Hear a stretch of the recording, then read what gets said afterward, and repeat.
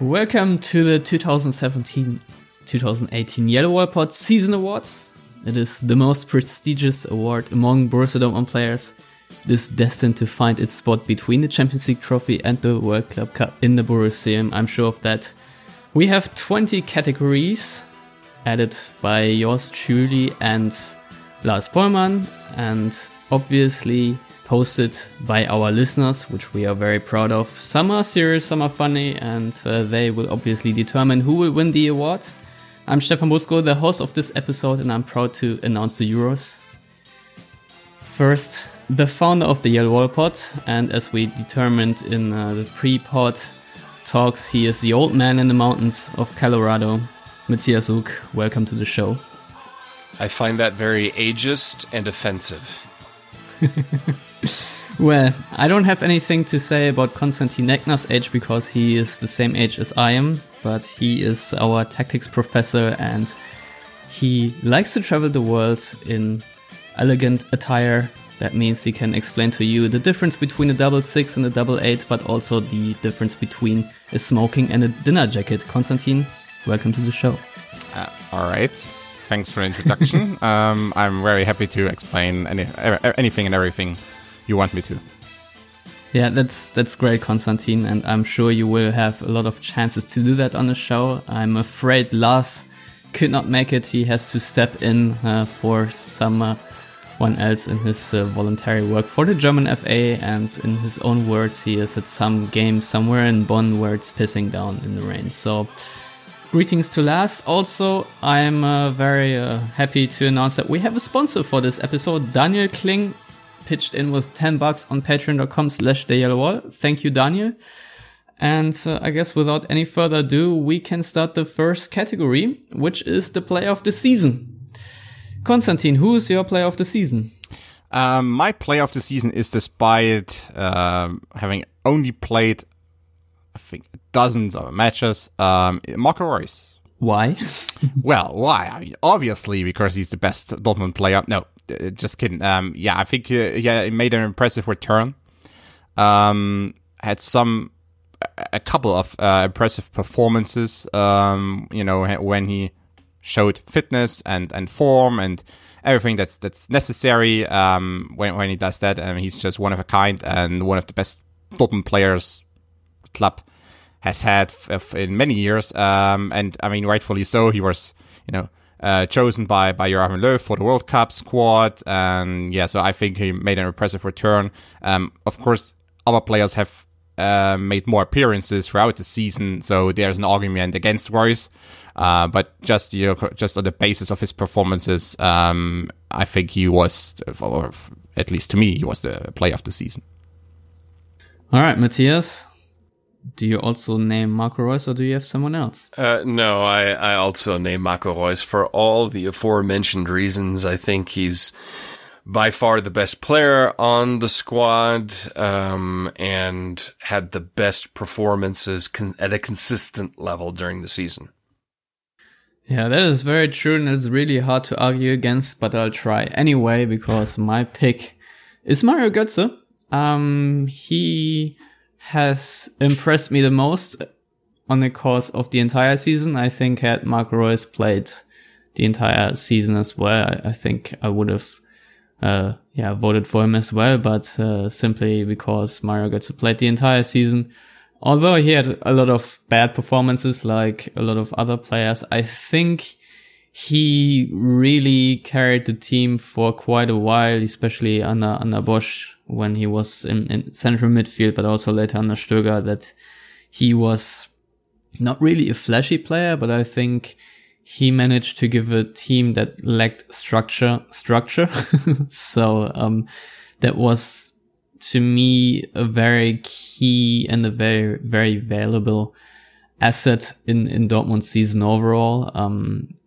I think if we really look at who has performed the best, most consistency, Marco Reus has to be the one as you already picked. But I think Mario Götze managed, even though he did not get a lot of limelight and face a lot of criticism, I think in my view at least, he managed to improve Dortmund significantly. And I think his absence was notable, and it was also notable when Peter Sugar used him in a very weird position that something sort of was missing, so he gets my vote.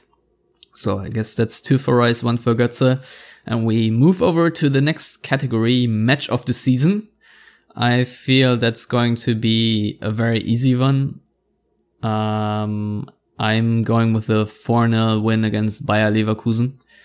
I think after that win, we all agreed on that being the best performance of the season. And since with Mainz and Hoffenheim didn't follow anything better, or I think Bremen also came afterwards, the 4-0 win against Leverkusen, in my view, was the most coherent performance from the first minute to the 90. Maybe the only thing that takes away a little bit from that is that Leverkusen came off and were at the heel of like a cup game against Bayern and a very tough season. But if you look at the final table, that game was also crucial for Dortmund to secure the 4th place. And I just think that Dortmund managed to play well for once on all ends of the pitch, which wasn't that often. Leverkusen didn't really have many chances. Dortmund created a lot, could have scored way more than 4 goals. And it was also a very fun game to watch on a very warm night at the Westfalenstadion, with a warm afternoon. I certainly had a lot of fun. What about you, Matthias? Well, I mean, if we're going by best performance as a team, obviously Leverkusen match is by far the best one. But when it comes to the most memorable match, the match that I will never, ever, ever, unfortunately forget, it's gotta be the Revier Derby, the 4-all. Just as far as craziest match witnessed in a long time with Dortmund. There are a few matches over the many years, since I'm so old, that really stick out. You think of Malaga as an example in recent years, and this one will stick out just because of the nature of how it happened and how it became symbolic of not overall the season, but Bosch's time at Dortmund. So, for a totally different reason, I'm going to have to say the 4-all against Schalke. Yeah, which is a fair enough point. I mean, if we really look back at this season and games we will remember, I think that one sticks out. Konstantin? Yeah, I agree. I also have chosen the Revier Derby, the 4-4, just because I like torture and, it gave me some edge. So... All right. Who was the best? Well, what was the best individual performance in your view, Konstantin? Yeah, I will choose an underrated performance, underrated best performance, which was the... Yeah, you may want to save that for later because we have that category. No. The category regarding underrated is, I think, something else. It's more like unnoticed performance, but I think that's more over the course of the entire season, probably.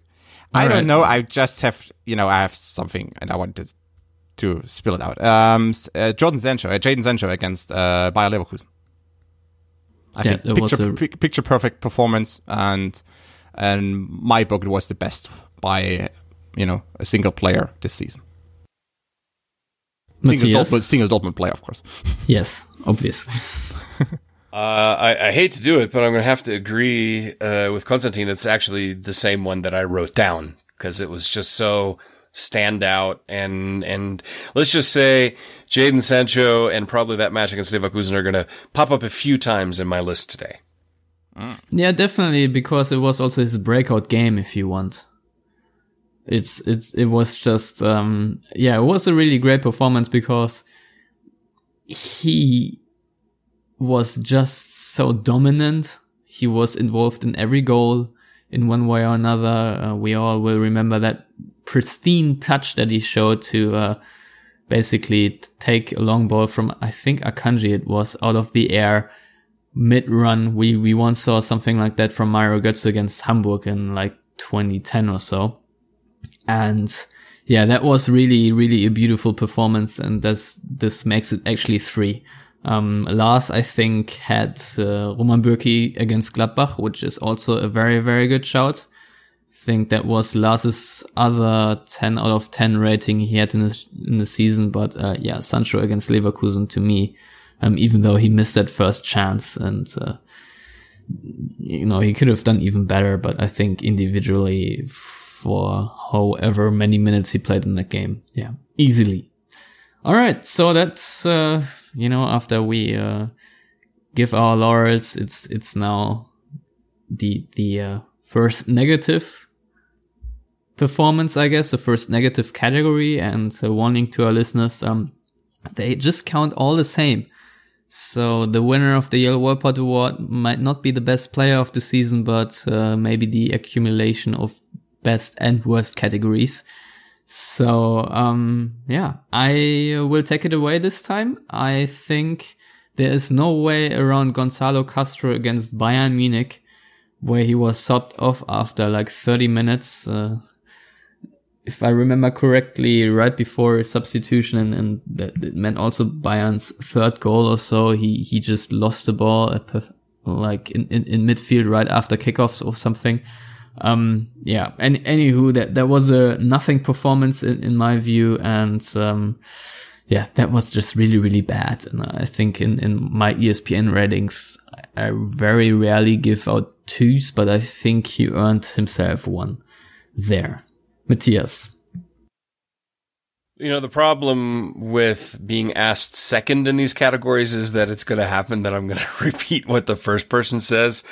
I have Gonzalo Castro down as well for that match. And honestly, I put an asterisk next to it and said Gonzalo Castro every match. Wow. That is tough. But okay. So 2 points for Castro. We have most improved player on the list. That's number 8. The player that I believe has declined the most is Gonzalo Castro over this season compared to his previous seasons, where he was always inconsistent. But this season, it was a borderline train wreck every time. Any idea or any explanation why that was? Maybe because he was neither a holding midfielder. Well, although he's an 8, but he played a lot of games in holding midfield as a defensive midfielder. I don't know. It was just like very odd combinations.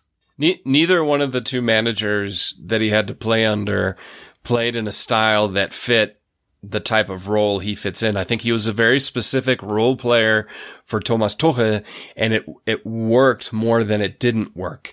Under both Bosch and Stöger, his weaknesses were just overly exposed. And as such, he suffered under it. And you can't forget, he's also not getting any younger. So that, he's getting to that point now where he's going to regress quicker. I think that's an important point, actually. Because I think athletically he peaked around 27 or so, as most players do, especially those from that generation. I started out around 1920 at the professional level, and I think he does decline athletically very, very rapidly right now, and because his game has always been somewhat based on athleticism and having or don't getting fatigued that quickly, and right now he does more and more, and that really hinders him even more. And we have seen over the years at Dortmund and also at Leverkusen that he's not like the kind of special player has like one special skill that can mask other weaknesses. That's just not how Castro works, and right now he gets exposed to some extent. Yeah, is Castro also your worst individual performance pick against Bayern, or do you have another one? Yeah, actually it is. I thought twice about it because I rewatched. I can actually remember rewatching the match for some analysis I did, and I remember seeing that a few situations, especially the one where Castro gets dispossessed at Bayern, scores the third goal, the second goal, one of these marquee moments during the match. I remember that it wasn't actually really Castro's fault, because all of his teammates just ran into cover shadows, and there was nobody available, and he was just surrounded by 3 or 4. Yeah, but it was the highlight of a very bad performance overall. Of course. I mean, that was the highlight of his bad performance, but it wasn't maybe one of the few situations where it wasn't even really his fault. I mean, everyone was just running away from him, and then he was surrounded by 3 or 4 Bayern players. So, I mean, good luck. And he isn't the kind of like Marco Reus guy who can just dribble out of situations. That's not an escape by dribbling and doing some crazy stuff. That's just not what Castro does. And I mean, he's more of a number 6, number 8 guy, and it's usually not what he should do. I mean, Juan Weigel's the same. You can't leave him alone and just good luck and try to get out of pressure or try to escape pressure. But overall, I mean, it was a bad performance. His teammates didn't really help him, namely Mahmoud Dahoud. For instance, I mean, it wasn't like was Dahoud playing alongside? Yeah. I can't. Yeah. I think the starting lineup was Castro and Dahoud in midfield, and Dahoud didn't help Castro one bit, and Piszczek and Schmelzer either. And I mean, that's like but Batshuayi was just running towards the offside line all the time, while there was no connection between midfield and attacking line. So it was quite bad overall. Mario Götze was a non-factor as the number 10, so because he was basically playing a second striker. So I mean, it was a bad performance by Castro, but let's not kid ourselves, or they were just bad overall, and Castro was like the captain of the sinking ship. Yeah, and I mean that game was, yeah. I mean, it's hard to. I mean, maybe it's not nice to pick on Castro in that game because, as you just said, so many bad performances there, and also just so weirdly coached the game plan and everything. I still not quite sure what happened there. So and Castro is the kind of player who needs a lot of coaching and yes. A lot of like match planning and advice beforehand and during the match when it doesn't go well. And Stöger just, swim and survive. Good luck. And it didn't happen. So, okay, I, take you off after 40 minutes and destroy your morale. All right. That means we now have 2 leaders here. It's Gonzalo Castro and Jadon Sancho for 2 different reasons. But this is the nature of the Yellow Pod Season Awards. Category 5 is the best goal of the season. Matthias, before you complain, you take it away. Well, obviously, since we've got to put Sancho ahead of Castro, he's going to be named in this. This is the Akanji to Sancho to Philip goal. It's just, obviously I watch these matches way too early in the morning when they're live. It got me out of the seat. And that's really when it's an amazing goal or an amazing moment when you stand up when you're at home watching something. And that's what that did. It's one of the most memorable Dortmund goals in recent few seasons, to be honest, just because the pass from Akanji, the touch from Sancho, and then also the finish from Philip. It was just the perfect fluid team goal. Konstantin? Yeah, actually the same. Also, when considering best performance, I thought about Akanji in that particular match against Leverkusen. So, I mean, it was like low-key greatness by Akanji. So, yeah. I had this goal written down too, but I don't want to be the guy that also just adds a +1 because that would be boring. And Dortmund did score a lot of different goals, and I would say there are a lot of great goals, and there are also a lot of great team goals, but I mean, we can go for a couple of stoppage time winners like Batshuayi or against Atalanta, for example, or Christian Pulisic against Hoffenheim. But what about the goal against Tottenham? Actually, in the first Tottenham match, I remember there was one great. I think Yarmolenko maybe. Yeah, that was a screamer from range. This is also a very good candidate. But I took a different approach, and I just looked at goals that were really, really unlikely for me and very beautiful. And that's the 6-1 against Gladbach, scored by Julian Weigl. It was a drop kick, as we say in German, right into the where the old sleeps. That was very unlikely. that he would score such a goal and was an absolute screamer from range, taken first time. I think, I'm not 100% sure, but I think it was a Matthias Ginter assist as well, who headed it right in front of Weigl. I'm not entirely sure, but, maybe Jonas Hofmann, something like that. But yeah, that was a great goal. And, since you picked that free flowing combination, which, I think involved that, first touch of Sancho that I earlier described, Julian Weigl gets the nod for me in this category. And obviously we'll put Jadon Sancho ahead again. Then I guess category number 6, best signing of the season, Konstantin. Best signing of the season. Did you send me actually these categories? I'm a little bit surprised. Oh yeah, you did. Yeah, I did in Slack. If you go there or in our Skype conversation, you will find the all right. I just, I wrote down all the the reader categories. I just, I want to get into that as well. But all right, best signing. There's an obvious one, which is Manuel Akanji, of course. Because, yeah. Right.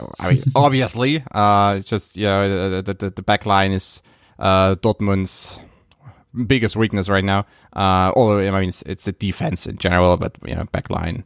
And Akanji gives some hope that it will change.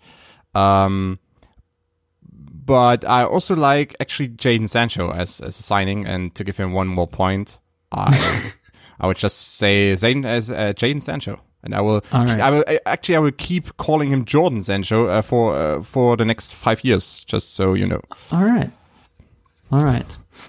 Jordan Sancho, if that's your humor, why not? Matthias, it's not a humor, it's actually just a mistake because I don't know why. Okay. Matthias, your signing of the season. My signing of the season is Maximilian Philipp. I think, of course, he was hampered by the fact that he was out injured for a while, but when he played most of the time, there were a few performances where he kind of disappeared, but overall, he tended to always play really, really well, got some great goals, some important goals, worked really hard, never seemed affected too much by some of the negativity surrounding the club this season. And overall, a great addition who I think next season will have a really, really good season for Dortmund. So Maximilian Philipp would be my pick. Yeah, that's also a very good pick, and I was contemplating that too for a very long time. And I think Akanji would have scored more points in that category just because I think that he is maybe an even better signing and even a more needed signing. However, I went into another direction. And I'm going with Michy Batshuayi because Borussia Dortmund lost their star striker in the middle of the season, and things looked really, really dire, and it wasn't quite sure who they would get. There was a lot of unrest in the team because of the shit that Aubameyang pulled to force his move to non-Champions League side Arsenal, and it wasn't really easy to find a replacement that would hit the ground running and that would sort of make people forget about Aubameyang in the instant. And I think Michy Batshuayi did just that. In his first game against Cologne, I think he scored, and again in the EuroLeague he had a couple of good games, and obviously his scoring rate, 7 goals in I don't know how many games, but he scored like every 120 minutes, which is a pretty good scoring rate in the Bundesliga. Aubameyang's was, I think, every 109 minutes ago. So a little bit better, obviously. And, for Stögerball, if you want to call it that, Batshuayi was also a very important player because Stöger obviously needed a back to the wall striker that can help, hold onto the ball when the players don't know what to do with it and just ping it long. And so that was something that Aubameyang couldn't provide that much necessarily. So, considering that probably Aubameyang and Batshuayi would have been lost in a lot of games, but Aubameyang even more so in the second half of the season, maybe Batshuayi actually had a couple better performances than Aubameyang could have provided. You never really know, but, just considering the pressure that was on Dortmund, and the season on the line, and Batshuayi did score some really, really important goals to save them points. I'm just talking, for example, about the late winner against Eintracht Frankfurt, where Dortmund conceded like close before stoppage time, and then Dortmund also immediately responded with, that was also, I think, a goal on the turn from Batshuayi, where he took like, the extra half a second or something just to really find his composure. That sort of thing that was really important. So, while I also agree with your picks, my, vote goes out to Michy Batshuayi, and, that I guess brings us to the worst signing of the season. And, the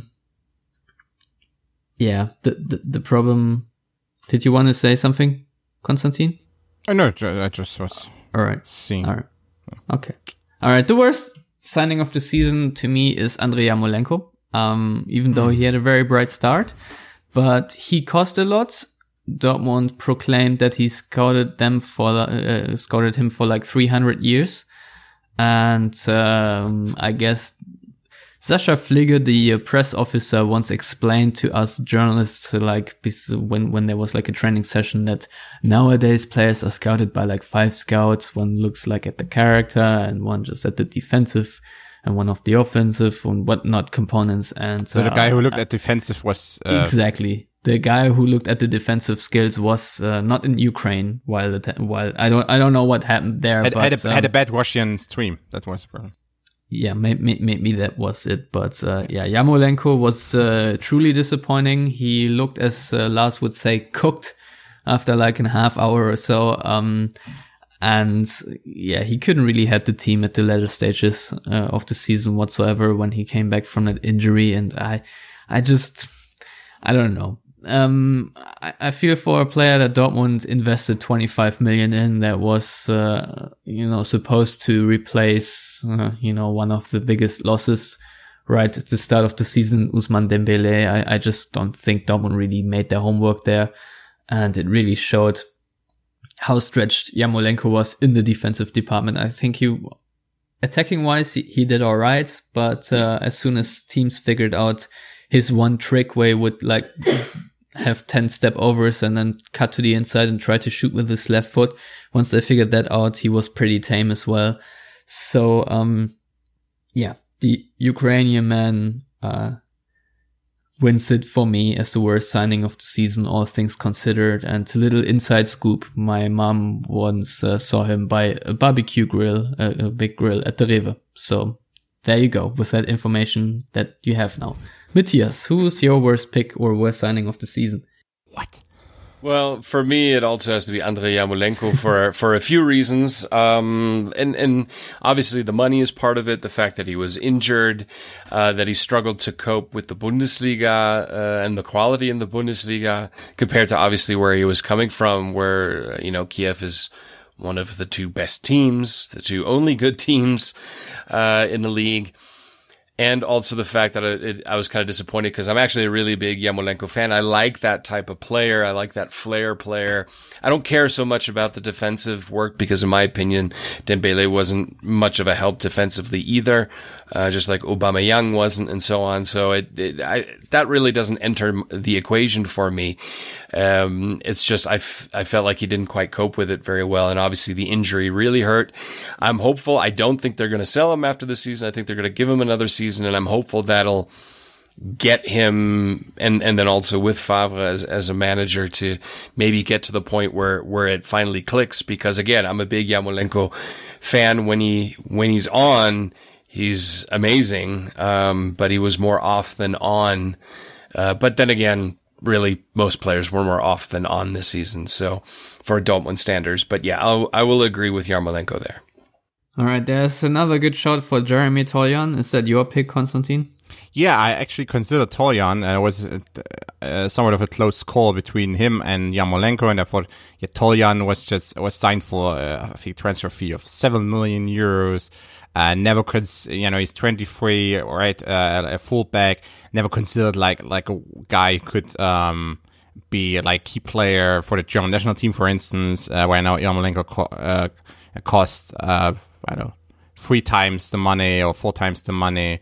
And And yeah, it was a close call, but after the barbecue Krill story at Rewe, that puts Yarmolenko ahead, and he's the worst. I mean, who buys a big barbecue grill at the frickin' supermarket? Like, apparently you're a 25 million guy who probably earns 5 million per year, and just for it, he had to go to the supermarket and buy his barbecue grill. So no, that's at least you're a signing, and I guess. I hope he at least buys some proper meat and, not kind of cheap stuff you get there sometimes. All right, then next category is most improved player of the season.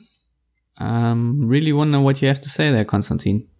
Yeah, that's, of course, a bit problematic when you had a season like that you find somebody who has actually improved, and you figure like, oh, well, is it possible? Had you asked me after 8 weeks, 12 weeks, maybe 16 weeks, I probably would have said Pulisic, actually, because he carried the team early on a bit, at least the attacking department. But he slipped afterwards, or like when everything came crashing down, he also slipped and wasn't the same player then, and especially in the second part of the season. I think the only player who really improved when he was fit and available was Maximilian Philipp. So I think he's the most improved player.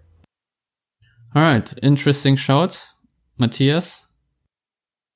Originally I was going to go with Mario Götze, because I think overall he's come more and more back to the Götze he used to be. And I'll be honest, I'm still annoyed that he didn't get nominated by Löw for the World Cup. But then I thought about it in terms of the season, in terms of last season. And yes, compared to 5 seasons ago, he's not improved. But compared to the beginning of the season or last season, he's definitely improved. And I'm going to go with Lukas Piszczek. Last season was very odd for him. He had his injuries. He still wasn't fit at the beginning of the season and looked like a massive liability. But then as he gained fitness, honestly, he was one of the people I trusted the most in the Dortmund's defense and played really well, was kind of one of those cool heads, and improved a lot. So I was happy to see him get better and better as the season progressed, also with his fitness, knowing his age, and it's good that he signed a contract extension. So I'm going to go with Lukas Piszczek. Yeah, I think that's actually a very good shout, and he would definitely win the Mate-More. I don't know if definitely, but he is a very good contender for most improved player within the season. Also just because he had a really horrible start. There were games against Tottenham, especially at the away match, where I thought, oh God, save us. And yeah, it worked out quite okay for him. I actually went with a player that might surprise a couple of people, but I thought he actually improved quite well until sadly I wrote an article about him that jinxed him and he picked up an injury. But to me, it's Shinji Kagawa. I thought that under Peter Bosz and also under Peter Stöger, especially under Peter Stöger in the second half of the season, that he really performed on a level in a more consistent fashion than he usually does. I think for the first time in a very long time, Kagawa managed to save his good form across a winter break or any break. So I thought he didn't get a lot of accolades this season, but I thought he really improved quite a lot. He was very mature, and he was also like a key guy in terms of ball retention, and just in terms of creative spark that just from deep on the field that just didn't really happen quite a lot. And he had always these little turns where he was contested, where he just received the ball from like very awkward angles and then managed to do something with it, managed to play around the player and just had little dinks and whatnot into the path of another player, and he instigated a couple nice counterattacks. So to me, if we look back at the previous season where Kagawa didn't really do all that much, and I was wondering whether, he would have to leave or whatnot, I really thought that he improved quite a bit. I don't know. I think that's a very debatable point that I'm making, and I'm sure other people will feel differently. But to me personally, Kagawa wins this category, even though he's probably not the best player of the season, but I think he improved quite well. All right, category 9, and that is suggested by Varys. It's shortest amount of time between match and first drink. I have written down the 6-0 against Bayern Munich, even though I am not much, not someone that drinks a lot. But Dortmund were down by 3 goals within 23 minutes. And that sort of contest was over quite early and was a dire performance. I think a couple of other contenders for this sort of category is also the away match to Atalanta, where it was really raining and you kind of knew from the get-go this is going to be terrible and better drink now so you can make it through there. Konstantin. Yeah, also the Bayern match. Actually, I think if I remember correctly, I was watching the match in a bar in Berlin.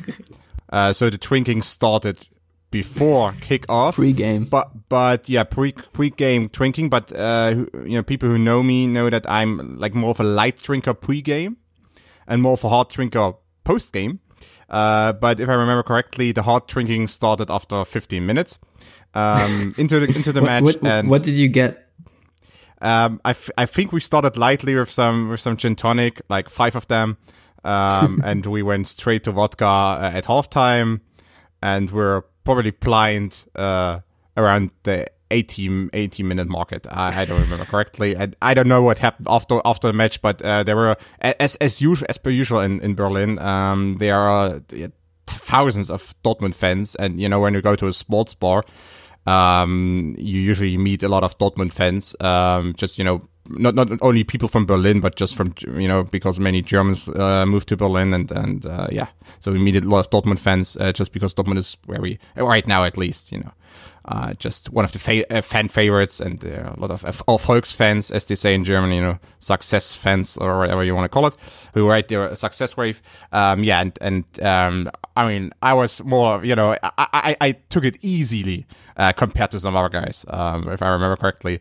And also, but I remember like there was like the I don't know, the 10th or 15th time I watched or in the past few years I watched the Dortmund match in a bar in Berlin, and quite frankly, most of the time it doesn't go well for Dortmund. It's just, it doesn't. I remember a few other matches. I remember watching the Napoli match, the away game at Napoli at the bar when years ago when Klopp was sent off. And Buvac had to take over. That's like 2013 also. That's kind of stuff that happens when I watch matches in a Berlin bar. So I don't know. Maybe I should stay away and watch at home, or just leave Dortmund alone because they are f-ups when I watch it in a bar. I guess there's a link between both events, of course. All right, Konstantin has raised the bar in terms of drinking and also in terms of jinxing. Yeah. Matthias, which game took the hardest toll on your liver?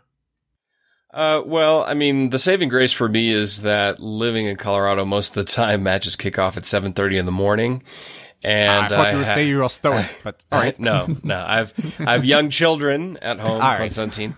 And I think if I start heavily drinking at 9 in the morning, I would be called an alcoholic.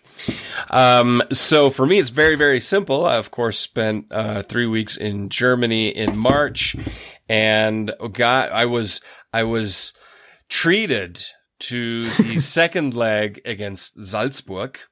Nice. And wow. I mean, I wasn't drunk. But I was definitely drinking at halftime and basically the entire time, and then kept on drinking after that for a couple hours. That was certainly one that needed alcohol to wash away the memory of just how bad of an overall performance it was. Yeah, that was the game where I missed the first 5 minutes, and I can't regret that I did. But I was looking for another chair because in Salzburg they basically have a balcony which is made out of steel, where like the press people sit, and they have like plastic garden chairs.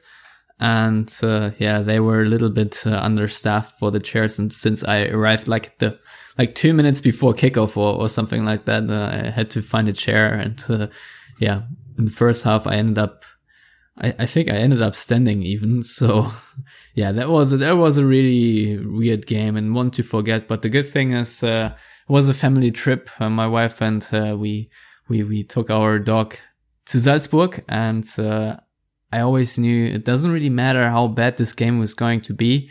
I will have 2 really nice days close to the Alps, and as we travel back to Dortmund, stopping at Chipotle at Frankfurt,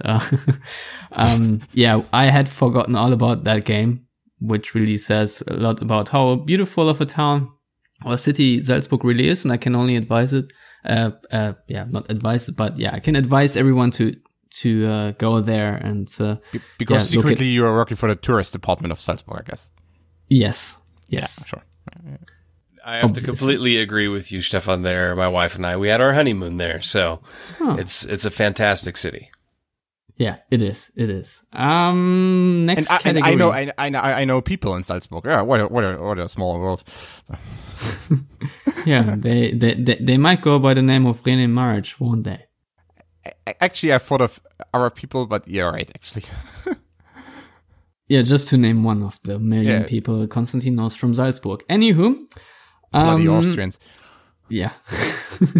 That's also one of the headlines of the season. Anyway, category 10, which is brought to you by Lukas Stoller, and moment which gives the most hope for the future. And Lars wrote down final whistle was Hoffenheim, which is a very, very good choice. Matthias, do you have a different idea what in your view was the moment that gives you the most hope for the future? I certainly have written down one, but I don't know if you can find another one. Well, I'm not quite as dour as Lars when it comes to that. I think he's secretly a Scotsman. I'm gonna say, wow, he's not even here to defend himself. I know. Well, I lived in Scotland, so I'm obviously an expert. I'm gonna go actually with my answer from number 5, which was that Akanji Sancho Philip goal. That gave me a lot of hope. Just seeing how they played and these younger, talented players, basically all 3 newcomers, combining so effortlessly to score such a great goal, that gives me a lot of hope for the future. All right. Konstantin? So I made a mistake. I thought it was like a moment or player, which gives me hope. So I didn't really write down a moment. I have to think about one.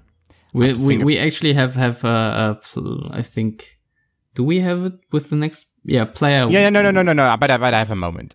All right. The moment Dortmund, the club, released the press release, whatever, that Lucien Favre will become new Dortmund coach. Yeah, that's a very good shout. Can you explain yourself while I still add the numbers for Matthias into the Excel spreadsheet? All right, like a peek behind the curtain. I like it. Putting down the fourth wall. No, I think over the course of the next 50 podcast episodes, hopefully it will be 50. We can talk about Lucien Favre, and we can talk about hopefully his success with the black and yellows. And I mean, here's the thing. Just to get off track too much, but I think Peter Bosz and what happened to Bosz is a warning sign that if they don't give Favre at least some time, and stay patient a little bit, then of course that the entire Favre project could also go south very quickly, and like you have to find a new coach in December again, and good luck finding a new one. Because like these interim type of coaches like Stöger, they are rare. So who knows? But I think Favre could do quite well with Dortmund, and with doing well, I don't mean challenging Bayern for the title, Although, who knows what Kovac will do, because like that's a wild call in itself. But I think at least stabilizing and, re-establishing Dortmund as the number 2 in the Bundesliga would be something of an achievement over the course of the next 2 years. And I think right now that's the best thing. And then maybe challenging Bayern after one season. So, and I expect actually that Favre is capable of doing that if they leave him alone. Because if history has, just emphasized one particular thing when it comes to Favre, leave him alone and don't doubt him and don't, dispute everything he says, because then he just throws in the towel, quicker than you can say Westfalenstadion. Westfalenstadion. Can do that pretty quickly. So yeah, but I only gonna step. But yeah, that really proves your point about Favre. I mean, he is a guy that has a lot of self-doubt. And at this point, I want to say that we actually recorded a Lucien Favre episode last week, and you can listen to that. And while I'm at it, I also want to apologize for screwing up my track, which now skips ahead a little bit more often than it should and sounds a little odd. But as smart as I was, I threw away the entire backup file before I managed to realize that I've made an error in editing, so it's irreversible. Smart you. So yeah, after over 200 episodes of podcasting experiences, it still happens. Still a bloody beginner. Yes, still a noob.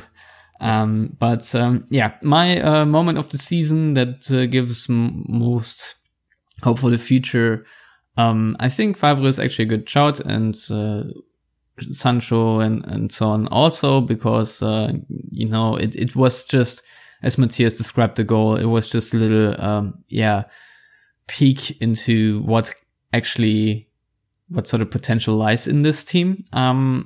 But my moment of the future that gives more hope for the future is actually the contract extension of one Marco Reus. I thought that was really something, because usually you would expect a player of his caliber to realize, all right, this is not going into the right direction. I've been here for so many years, and I was really hoping to win a lot of titleware, to play in a competitive team, to make my next step, and so on and so forth. Obviously, he's a homegrown player. He identifies with the club.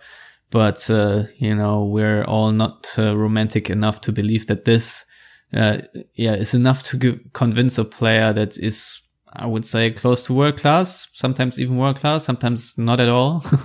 But, he is a very talented guy, and I actually not expected him to extend his contract. I expected the where will Marco Reus go saga to unfold throughout the second half of the season. And, Reus extended his contract when Dortmund were not in a very positive position. I think that reinstated a lot of hope at the club, that there's someone you can build a team around, and someone that actually believes that Dortmund have a good perspective. I think that's the most important message that Reus really sent there. That's like your best player really still believes in the club, and that it can go forward. And I think it was a nice insight into basically that someone very important is believing in the future and giving fans the hope that they can chime in and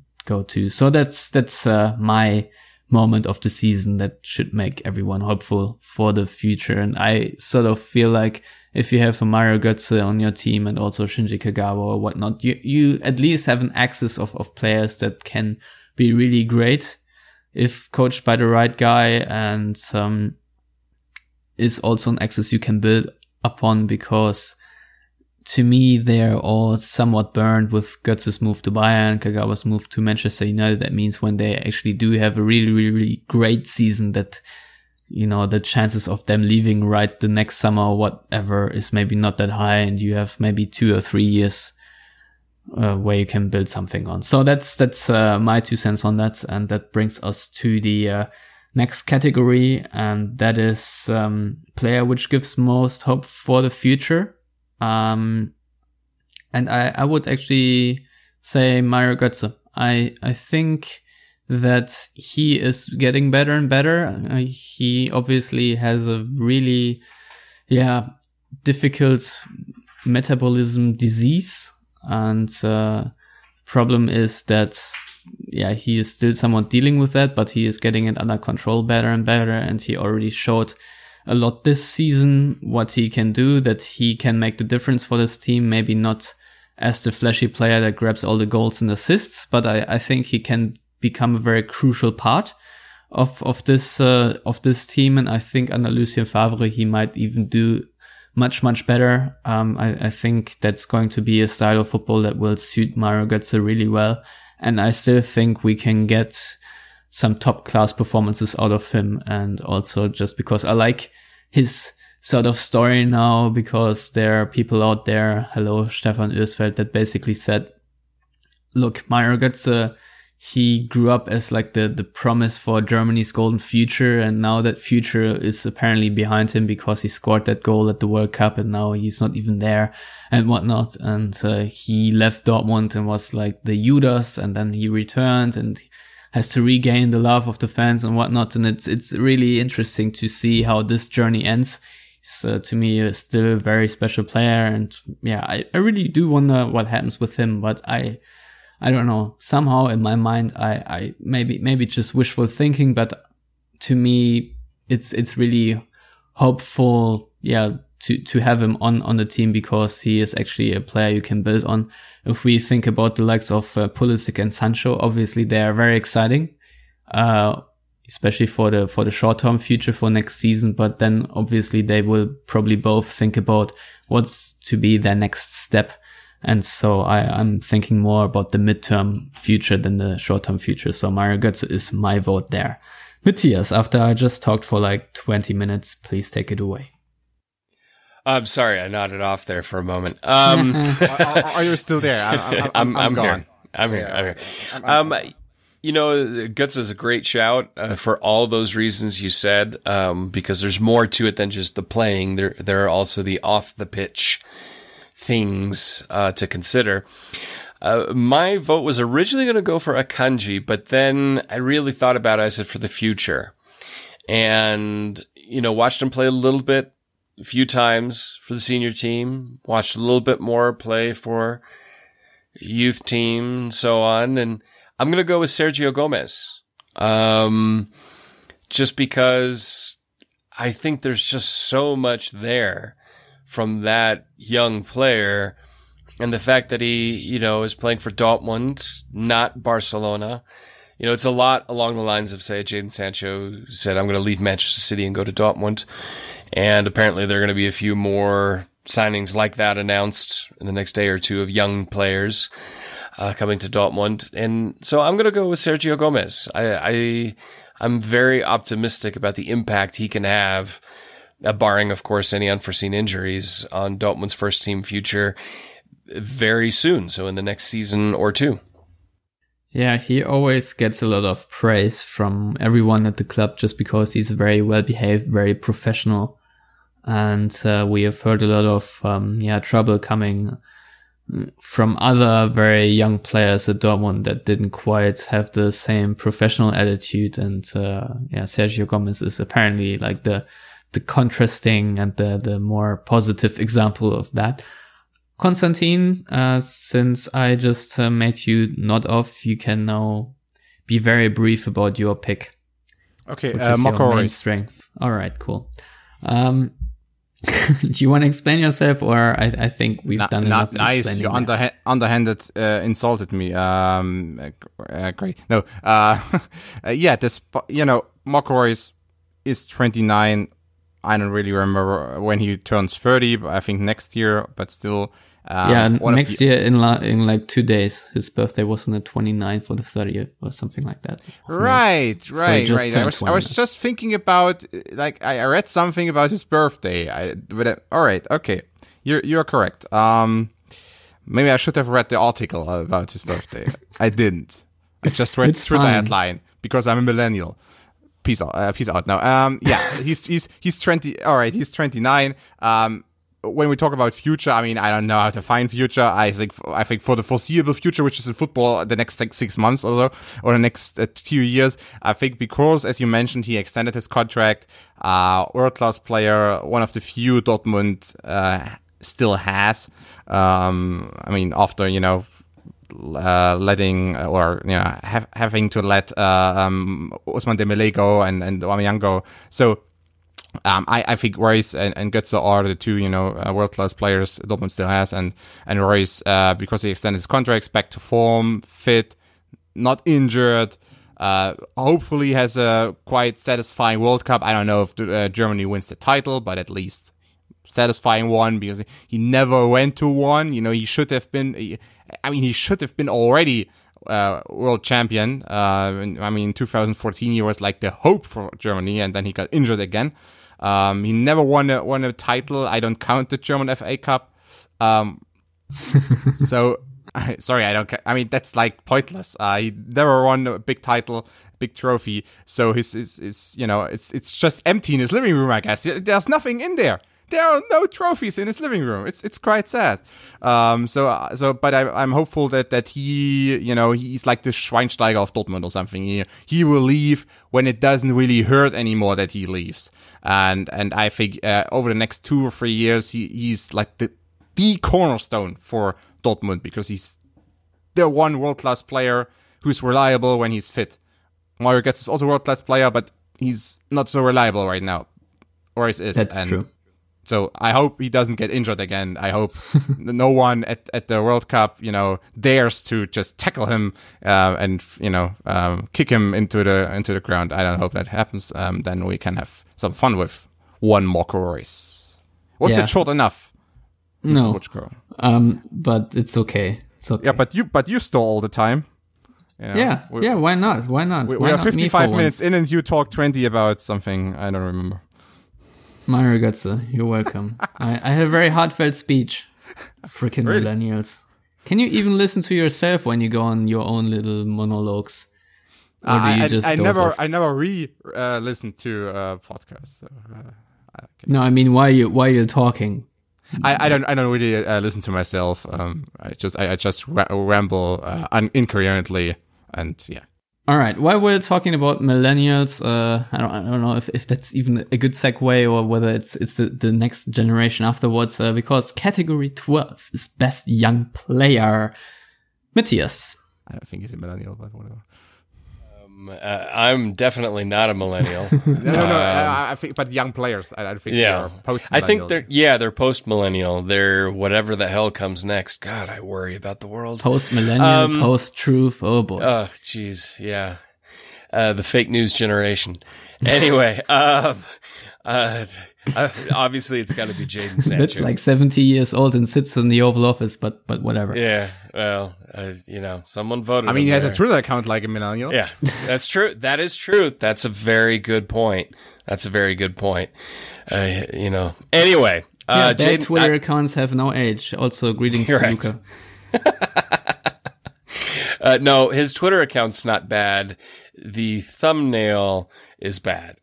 Sorry for Luca, not you know who. For the younger players, that's a profile pic. Correct. Yeah. Profile pic, thumbnail. Yeah, thank you. Gosh, you're a prick. Although my wife recently corrected. We are going off the rails right now, like yeah, it's fine. My wife recently corrected me because GTFO isn't GTFO anymore. It's now FOH. It's just fuck out of here. And there comes the expletive mark on iTunes. Yeah, I already said shit like in minute 15. So I know. I censored myself. I said like they are F-ups or something. Yeah. Instead of fuck-ups. See, I was going to say GG, but then I'd have to shoot myself. That's something you people youngest say, player, right? of the season. Best young player. Jadon Sancho. All right. Period. Done. All right. Cool. See, that's how old people talk. We end quickly. Yeah, you end quickly, and then we put you down. Moving on. Konstantin, before this escalates any further. I just read the Wikipedia article about millennials, and some researchers say, birth like mid-80s until early 2000s. So Jadon Sancho, born in 2000. Maybe he's still millennial. I'm not sure. But I also nominate one Jadon, not Jordan, but I will still keep calling him Jordan. One Jadon Sancho. Yeah. All right. We needed, in category 5, we needed a tiebreaker. So Sancho would be ahead of Castro again. Right now, he seems to be running away with it. He's like at 6.99 points, and he is leading by 2.99 over Marco Reus.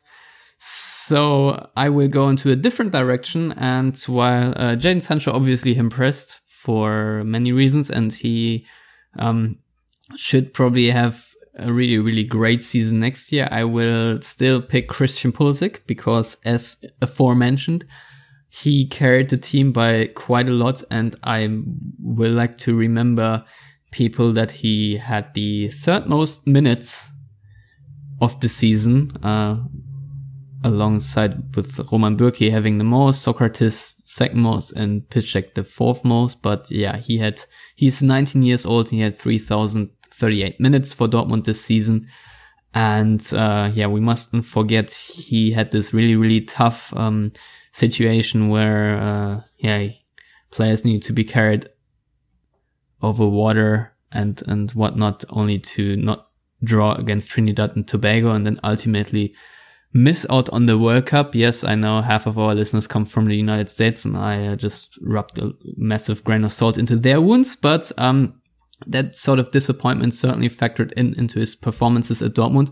But I still think he did quite well. And yes, he had a lot of games where, especially in the end, where he was just, worn out and not much was going for him. But I think overall in these 3,000 minutes, he had a lot of good moments. He played really well and also quite consistently, until the curve took a nosedive at the very end. But especially in that moment where the hysteria was really high that Ousmane Dembele wasn't there anymore, and then Christian Pulisic, I think, scores the opener in the Bundesliga season with a goal from range against Wolfsburg and so on and so forth. Even though it was at the beginning of the season, that doesn't mean it's out of the equation. So for me, it's Pulisic, best young player.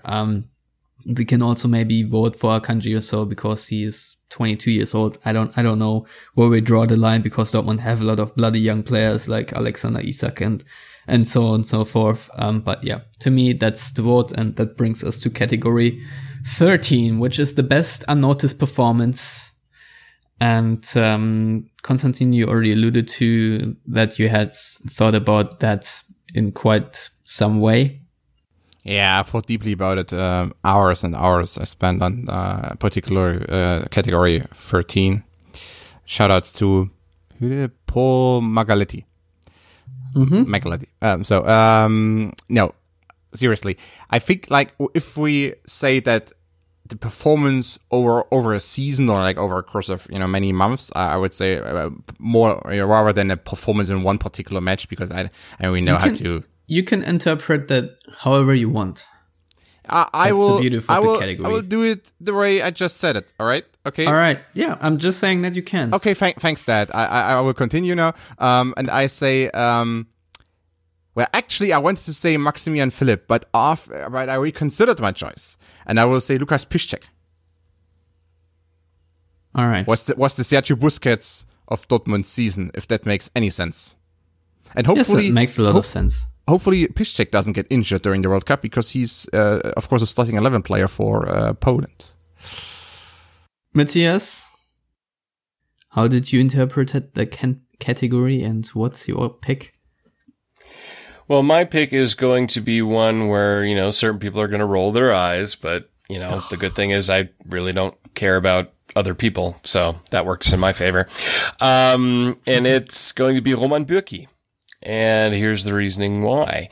Yes, he was much maligned this season by certain media outlets, also here in the U.S., namely a few people color commentating on Fox. And it seems that when he did make mistakes, and of course he made mistakes, especially when you compare it to last season where he was arguably the second best keeper in the Bundesliga behind Manuel Neuer. So very, very high standards. And he fell off a little bit like the entire team did. But I've explained it before that I think a lot of his mistakes also come out of the fact that when a keeper can't trust their back line, they tend to overcompensate and make more mistakes. That being said, he saved Dortmund a lot of points this season and somehow got very, very little credit for that. But when he did make a mistake, and we will go into one of his mistakes later on, he got roasted for it. And basically it's people putting it out there as if that's what he does every single match, every 5 seconds, which is total bullshit. He's still one of the best keepers in the Bundesliga. And to me, he saved Dortmund points, and there's no question about that this season. Well, given he also lost them some points, but I can see where you're coming from. He didn't lose them the Hoffenheim match. I mean, yeah, he made that mistake, but they would have lost that match no matter what. All right, I'm still going to roll my eyes for like half a second over that, though, just because. But you won't care anyway. So here goes my best unnoticed performance. And I was there, as I already alluded to, where I was, and it was away to Salzburg, and it's Mahmoud Dahoud. I thought he actually, considering how dire and really crap that game was, he had a couple of really great passes and good ideas and whatnot. And yeah, if it wasn't for his teammates, I thought he would have gotten a little bit more appreciation. Dahoud had a couple of good games overall this season, but as far off as I can think of, like, you know, if you take this very literally, game for game performances, that I think is one of those unnoticed performances to me in a really, really bad game. Lars, I think, said Ömer Toprak in one of those early 2018 games, which is also very true. I think Toprak overall didn't really receive a lot of credit, despite being very vital for Dortmund overall. So that's also a very good choice. But yeah, Mahmoud Dahoud gets his first point from me, because why not? All right. Category 14 presented to you by Dortmund Inya, and most frustrating player to watch. Now, who can only that be, Konstantin? Jeremy Toljan. All right. I actually thought about Yarmolenko, but I think Toljan is even more frustrating to watch, because you can see he has the tools, the athleticism, he has everything you need, be a quite, a reliable fullback, actually. But I don't know. He just underwhelms me quite a lot, and has underwhelmed me quite a lot over the past few months. So yeah, I think he's a frustrating player to watch, because you can see potential, but then he just is there and average and below average, and he doesn't really help Dortmund's backline. And right now he's like a non-factor at Dortmund, I think. It will really hard. I mean, I think Favre is a coach who likes him, because he's quite similar to our fullbacks coach has worked with Favre has worked with over the years. But we will see. Matthias? Most frustrating for me to watch. I'll judge that by the player that made me curse at the television more often than others. Is that Dahoud? No, he didn't frustrate me. He's disappointing me, because I expect so much of him. That's the classic. I'm not mad. I'm just disappointed. I'm just disappointed. Hey, I'm a parent. I use it with my kids all the time. I just wanted to say it sounded like that Matthias. I know. Like disappointed in Mahmoud. Yeah, that's right. Hey, don't underestimate Catholic guilt. Okay, it's a powerful tool. Yeah. No, I'm gonna go with Socrates, just because of the amounts of times that he was so undisciplined defensively in his positioning, and when he decided to come out and step forward in moments where he just didn't have to, and left the entire backline exposed. That's why I'm also not sad if he goes. Socrates definitely was the most frustrating player for me this season. Yeah, that is a very excellent shout. I think he really earned that one. I guess I'm gonna have to go with the obvious choice now and nominate André Schürrle, because of his trampoline first touch, and as Lars duly noted, he took away a lot of minutes from Jadon Sancho. I'm not 100% sure if you can say it that way, because apparently Sancho's professionalism also took a couple of minutes away from him off the pitch, but that's like rumors and whispers, and you never know how much truth to that is. But Schürrle did a lot of things not really great, and a lot of highlight reels ended with him having the ball. Maybe it's a little bit unfair, because overall he gets a lot of criticism. He gets a lot of amount of shtick, because of that 30 million price tag, and he has become somewhat of a very popular guy to harp into. And sometimes I do that myself. Sometimes I feel like it's going a little bit overboard. But since Matthias picked Sokratis, I'm picking Schürrle for this category, because he at least will deserve an honorable mention or infamous mention, whatever you want. But he has frustrated a lot of people with his sort of way he plays football. And so there it is. Category 15 is the most Schürrle moment of the season from Rot Borussia. I think there we go more hopping into André Schürrle, but I actually picked another player. Konstantin? I actually picked the Mainz match, losing to Mainz, Wow. because there was just so Schürrle. The entire match was just so Schürrle. Playing Mainz at home, knowing that it would be quite good to, just score 3 points and, seal the deal for the Champions League, and that getting surprised by Mainz counter-attacking. And Sandro Schwarz, really the Mainz coach, even said, we will counter-attack, and we want to surprise them, which was like, yeah, really? You want to surprise them by counter-attacking? Oh yeah, they did actually. It's just crazy, and that's like the most Schürrle moment I can imagine. It's just so Schürrle, and it's totally Schürrle. All right, Matthias. Well, since we're continuing with the character assassination of one André Schürrle, I'm going to have to go with also a match, just the whole match, and that was the match against Hoffenheim. Because it was the same thing, everything to play for. Everybody fluffed their lines. There were plenty of opportunities to score more goals, win it, whatever, at least get a point, and couldn't do it. And of course, it was epitomized by André Schürrle himself, missing what should have been a goal. So there's that. Yeah, that's a very good point, and I will actually add a point to André Schürrle there, because he has duly earned that point for that miss. I mean, if we continue that way, he will actually win the entire thing here.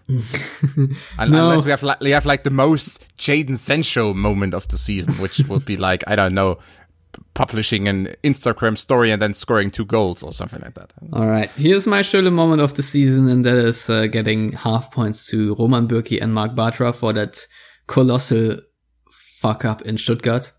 That was a very winnable game, I think. Dortmund ended up losing 2-1. They had a really horrendous mistake. I think it was a weird back pass by Bartra and just misunderstanding bonanza.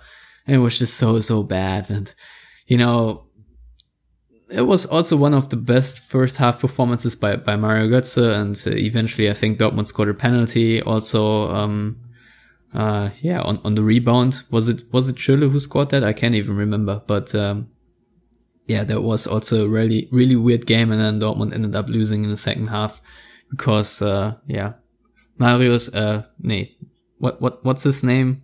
Markus Wolf? Hannes Wolf. Marius Wolf's new signing. We'll talk about him in 2 weeks, I guess. Hannes Wolf. Westernhagen. Yes. Hannes Wolf knows how to in-game coach and make adjustments, and Peter Bosz did not. So that determined Dortmund's fate there. That's my Schürrle moment of the season, because that was just really, really bad. And if I think about like blunders and things like that, that's always like on the very top of my list. And that brings us right to the next category, which is Bürki blunder of the year. Konstantin goes first again. Yeah, I don't think it was, his most plunderish moment or something. But I actually decided to go with the Tottenham match because, he conceded, I think, 2 goals, right into the short corner. Didn't look that good, doing so. But also because, right around the Tottenham match and, right around the time, the wheels came off a bit, and I think that it started around that time, and Berkey making these mistakes didn't really help Peter Bosz and the team at that time. But of course, there were other moments which were far more David James-ish. All right, Matthias, your Berkey blunder of the year. Well, I think he saved the best for last, and of course that was against Hoffenheim. The less said about that, the best. That was pretty crap, but oh well. Yeah, I mean, he also had a really poor mistake against Nicosia in that away game that Dortmund could have won, but I mean, he managed to save Dortmund the record of making third place in Champions League group with, what was it, 2 points? So yeah, that was a nice little record to have, I guess. My Berkey blunder of the year is actually not a play because he had a lot of bad plays. He made mistakes. We all covered that now. But it was after a game, I can't remember which one. But he said basically that fans who air their discontent, who jeer the team and who whistle or boo, just stay home. That's what he said. Just don't come here. Don't support your team or don't jeer your team. Berkey just said to them, right, just don't come to the stadium. Stay away here. I don't want you here. And, that was during a time where Dortmund were not really playing well and all boos and whistles were very warranted. And I had the pleasure of asking Michael Zorc about Berkey's quote in like the mixed zone afterwards, and he went absolutely volatile about that. And Zorc then also said that when I was a player, I had it much worse at some times, and some other guy of the reporter said, rightfully so. So that sort of broke up the situation a little bit and made everyone chuckle. But that was a Berkey blunder, and I think Berkey somewhat awkwardly also apologized for that in some Instagram post or whatever afterwards. But yeah, that's my Berkey blunder of the season because I remember a lot of nice rants from Matthias on this show where he says, if you buy a ticket, you have the right to do whatever you want, except for maybe running on the pitch. Is that correct, Matthias? Well, yeah, I mean, there are certain limitations to that. I think the DFB Pokal final or Mannheim versus Uerdingen showed where the edge is of what you don't do and what you do. I'm not a big fan of booing a team that's down. I'm not. I think it's been proven. It's a proven that it has a greater negative psychological factor on players. I don't think it's right. I think you support your team in good and the bad.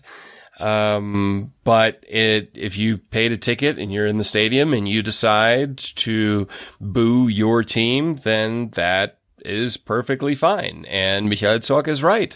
As an old guy, I remember 1986 when Dortmund should have been relegated and Michael Zorc was part of that team. So yeah, he's experienced worse. But again, the way I act as a fan is different than the way other people act, but that doesn't necessarily mean that they're acting wrong. It's just not a way that I would act. Yes. Well summed up. And to end this on a high note, what was Berkey's best moment of the year, Matthias? Well, there are a number of critical saves that he made, and I believe it was the Gladbach match where overall he saved Dortmund's bacon over and over and over again. It was probably his most complete performance of the season. Yes. Konstantin? I agree. I also thought about the Gladbach match, which was, I guess, his best performance in general. Like as a match, I think was Berkey's best performance. All right. I went out and thought about memorable saves, and I had one stuck in my head. I don't know if anyone else is there to remember that, but it was in the home tie against Tottenham in the Champions League. It was off a corner. Eric Dyer sent a header towards like the long left corner, and that was like the classic fully stretched fingertip save. And yeah, that's something I still remembered as a really, really great reflex save.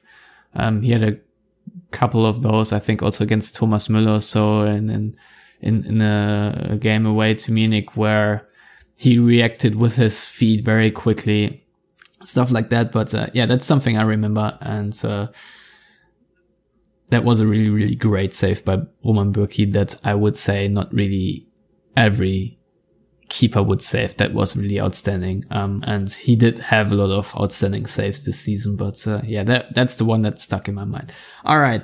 Those two categories, by the way, were provided by Damon. And now the next category is provided by Eskander Tamarat. I'm sorry if I butchered that name. I'm really, really sorry. Anywho, his category is best coach. And I know that you guys have some interesting answers, so I will just go out there and say mine. And choosing between Peter Stöger and Peter Bosz, I think it's going to be Peter Stöger, not only because he managed to bring Dortmund into the Champions League somehow. I know it wasn't the prettiest, but it still deserves some credit. And if we simply go down by points on average, he is at 1.58 and Bosz is at 1.25. That sort of makes that choice very easy for me. So Peter Stöger is the best coach of the season for me in the competition against Peter Bosz. But there are obviously some left field answers. Matthias. Yeah, and you know, I'm not going to say best coach of the season. It's a little odd category, hard to say. Obviously, if you look at head coach, yes, it would be Peter Stöger because of what he achieved. But I'm going to take my lead a little bit here also from what Lars Pollmann wrote, and that is Wolfgang Teddy de Beer, kind of an icon of the club, the goalkeeping coach who coached a number of quality keepers that Dortmund have had over the past decades, is retiring from coaching. He joined Borussia Dortmund in 1987 from Duisburg, and he was touted as one of the most talented German keepers. Didn't quite live up to that quality. I mean, he also had, you know, the likes of Bodo Illgner, who won a World Cup ahead of him. I kind of put him in that category of Geri Ehrmann at Kaiserslautern, kind of a legend. Won a few things with the club. He won the DFB Pokal with Dortmund, and then, you know, was the coach for guys like Jens Lehmann or Weidenfeller, of course Bürki, and then a few other ones before that. So just a shout out to Wolfgang Teddy de Beer, who's a club legend who is now going into well-deserved retirement. All right, I can live with that. Konstantin? I will choose Thomas Tuchel. Sometimes it's better just to not be there. I think it's better for your career just to be gone, which in his case turns out to be true because now he's with PSG and will earn a lot of money and work with great players. So yeah. All right, fair enough. It's hard when you had two head coaches to choose between. I know, the two, and it's not like one of them really did quite well. So yeah, it's more that one lost rather than the other winning it. Am I right? yeah. Peter Bosz lost more, and Peter Bosz won less. Also, something like that. All right. I guess last two categories, and obviously they're that serious as they are coming from Schmelitaria, aka Luca, Twitter legend. Yes. And category 19 is player you'd most like to date your sister, or most least like to date your sister. So I guess we can have a double combo here, where we will give 2 points as we take the most and the least player. The most player, I don't have a sister, but if I had, I would, the player I would like to date my sister the most or whatever is, I think, Manuel Akanji. I think he is the most responsible guy. I think he's very nice and he is grown up and down to earth. And so that's a very good shout. Another shout would be Eric Durm, just for the for the argument that he actually would have time for her. Since he's never really playing. But you choose him over Rode. Yeah, well, that's actually also a good shot. Yeah.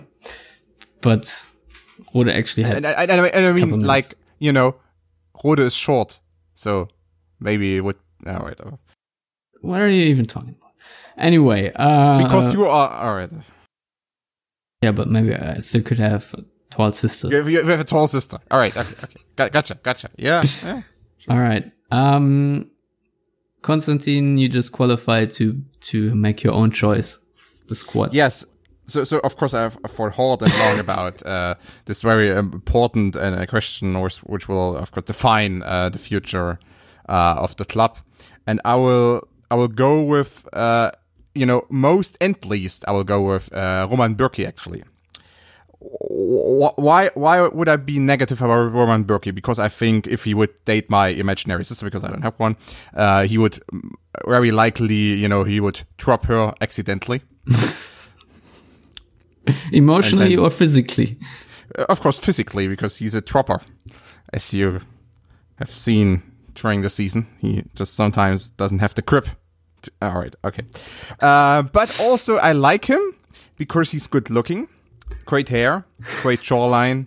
I think getting the genetics, getting good genetics into the family is always something you would like to have as a brother. So I think if he gets if he cuts out the plunder, I will go for Roman Bürki, and I think he's a fine gentleman. Never met him personally, but I think and also he keeps his tattoo game. He keeps it quite. He has some, but he hasn't it doesn't go overboard with it. So I like that as well, because I like not going overboard with tattoos. Middle of the road approach. All right. Are you still there? Yes. I'm still here. Well, my sister's pretty old. She won't mind me saying that. So I'm going to disqualify there. I'm not going to go with my daughter because she's 5 and that's creepy. So probably the nearest would be a niece who's around 20. And I will then second what Stefan said, Manuel Akanji. He seems like a nice kid, a nice guy. And I would wholeheartedly endorse that. Now, as far as not dating, honestly, that's hard for me to say because all the train wrecks, Aubameyang, Dembele, Moore, Grosskreutz, I can't really think of any major train wrecks at the club right now off the top of my head. So I'd probably go with Socrates because he just seems so serious and gruff and very hairy. Off the pitch, he's probably really nice. I think it can be fun at barbecues, maybe, barbecues. Yeah. That's why I said it's hard to say if there's really anybody there where I'm like, I don't know. I don't really have any major. Well, he's just a disappointment. So that's disappointed right. Stepdad. Do you want to give him the point? Yeah, that's right. I'll give it to Dahoud just because, Mahmoud, I'm disappointed in you. I'm not hurt. I'm not angry.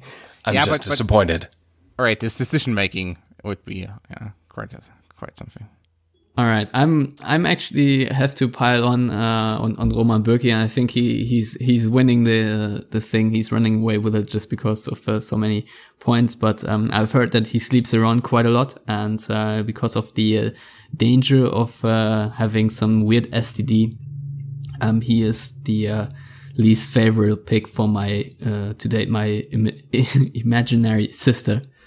Wait, and is it a joke or is it real? No, that's what one hears, that he likes his women. So you're calling Roman Bürki a man whore?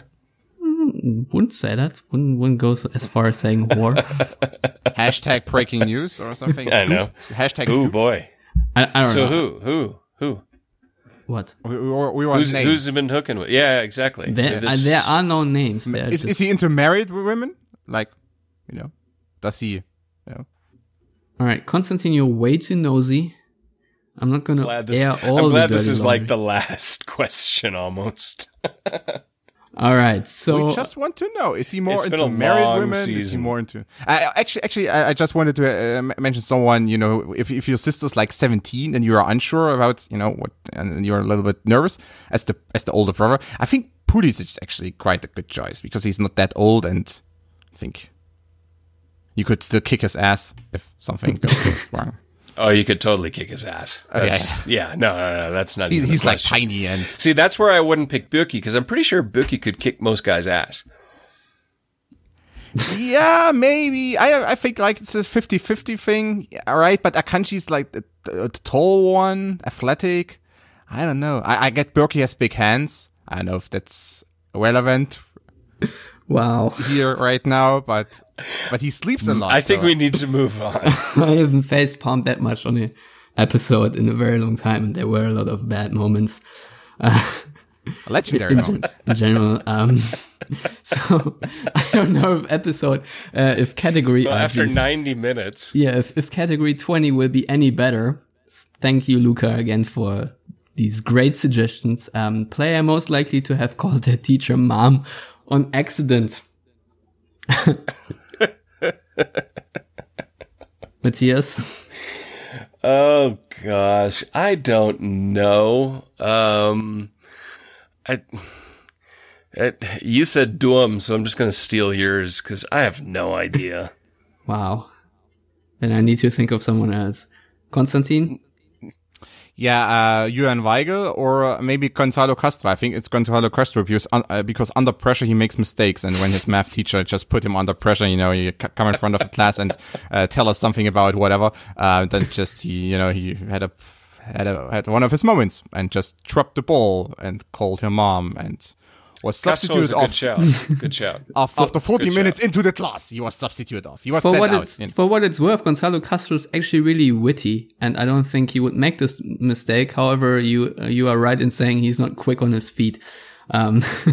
So there. Yeah, I think Durm is the prototype for him happening that. Maybe a little bit of insecurity here and there, and just happens. Yeah, I guess that concludes our WordPod 2017-2018 awards. I think everyone is anxiously awaiting who it will be. And I think the categories more or less already dictated the winner. And it's, again, Roman Bürki with 10.5 points in 20 categories.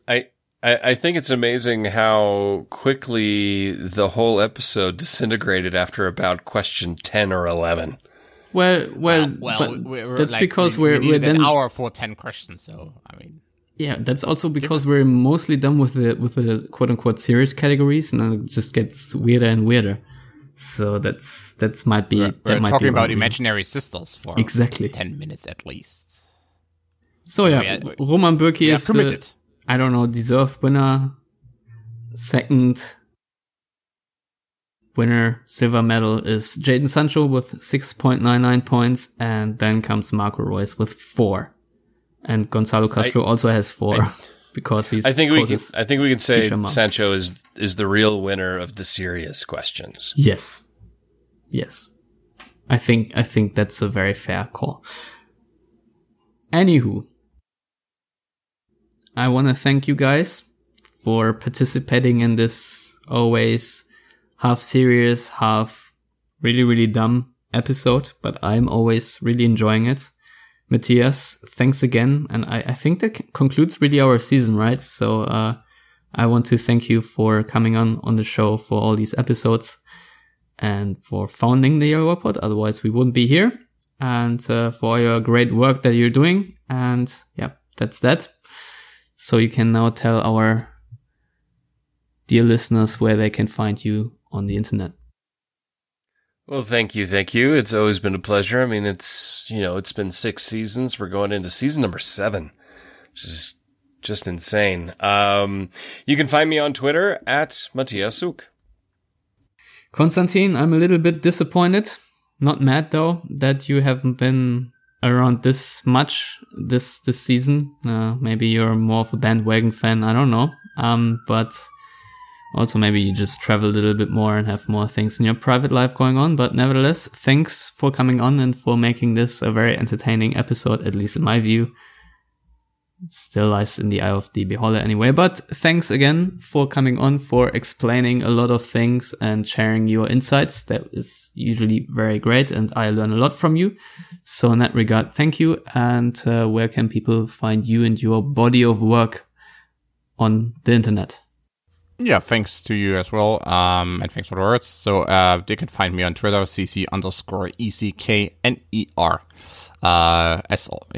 As per usual, just check my Twitter and you will find anything I'm doing inside and outside football. And I think that's enough to know for now.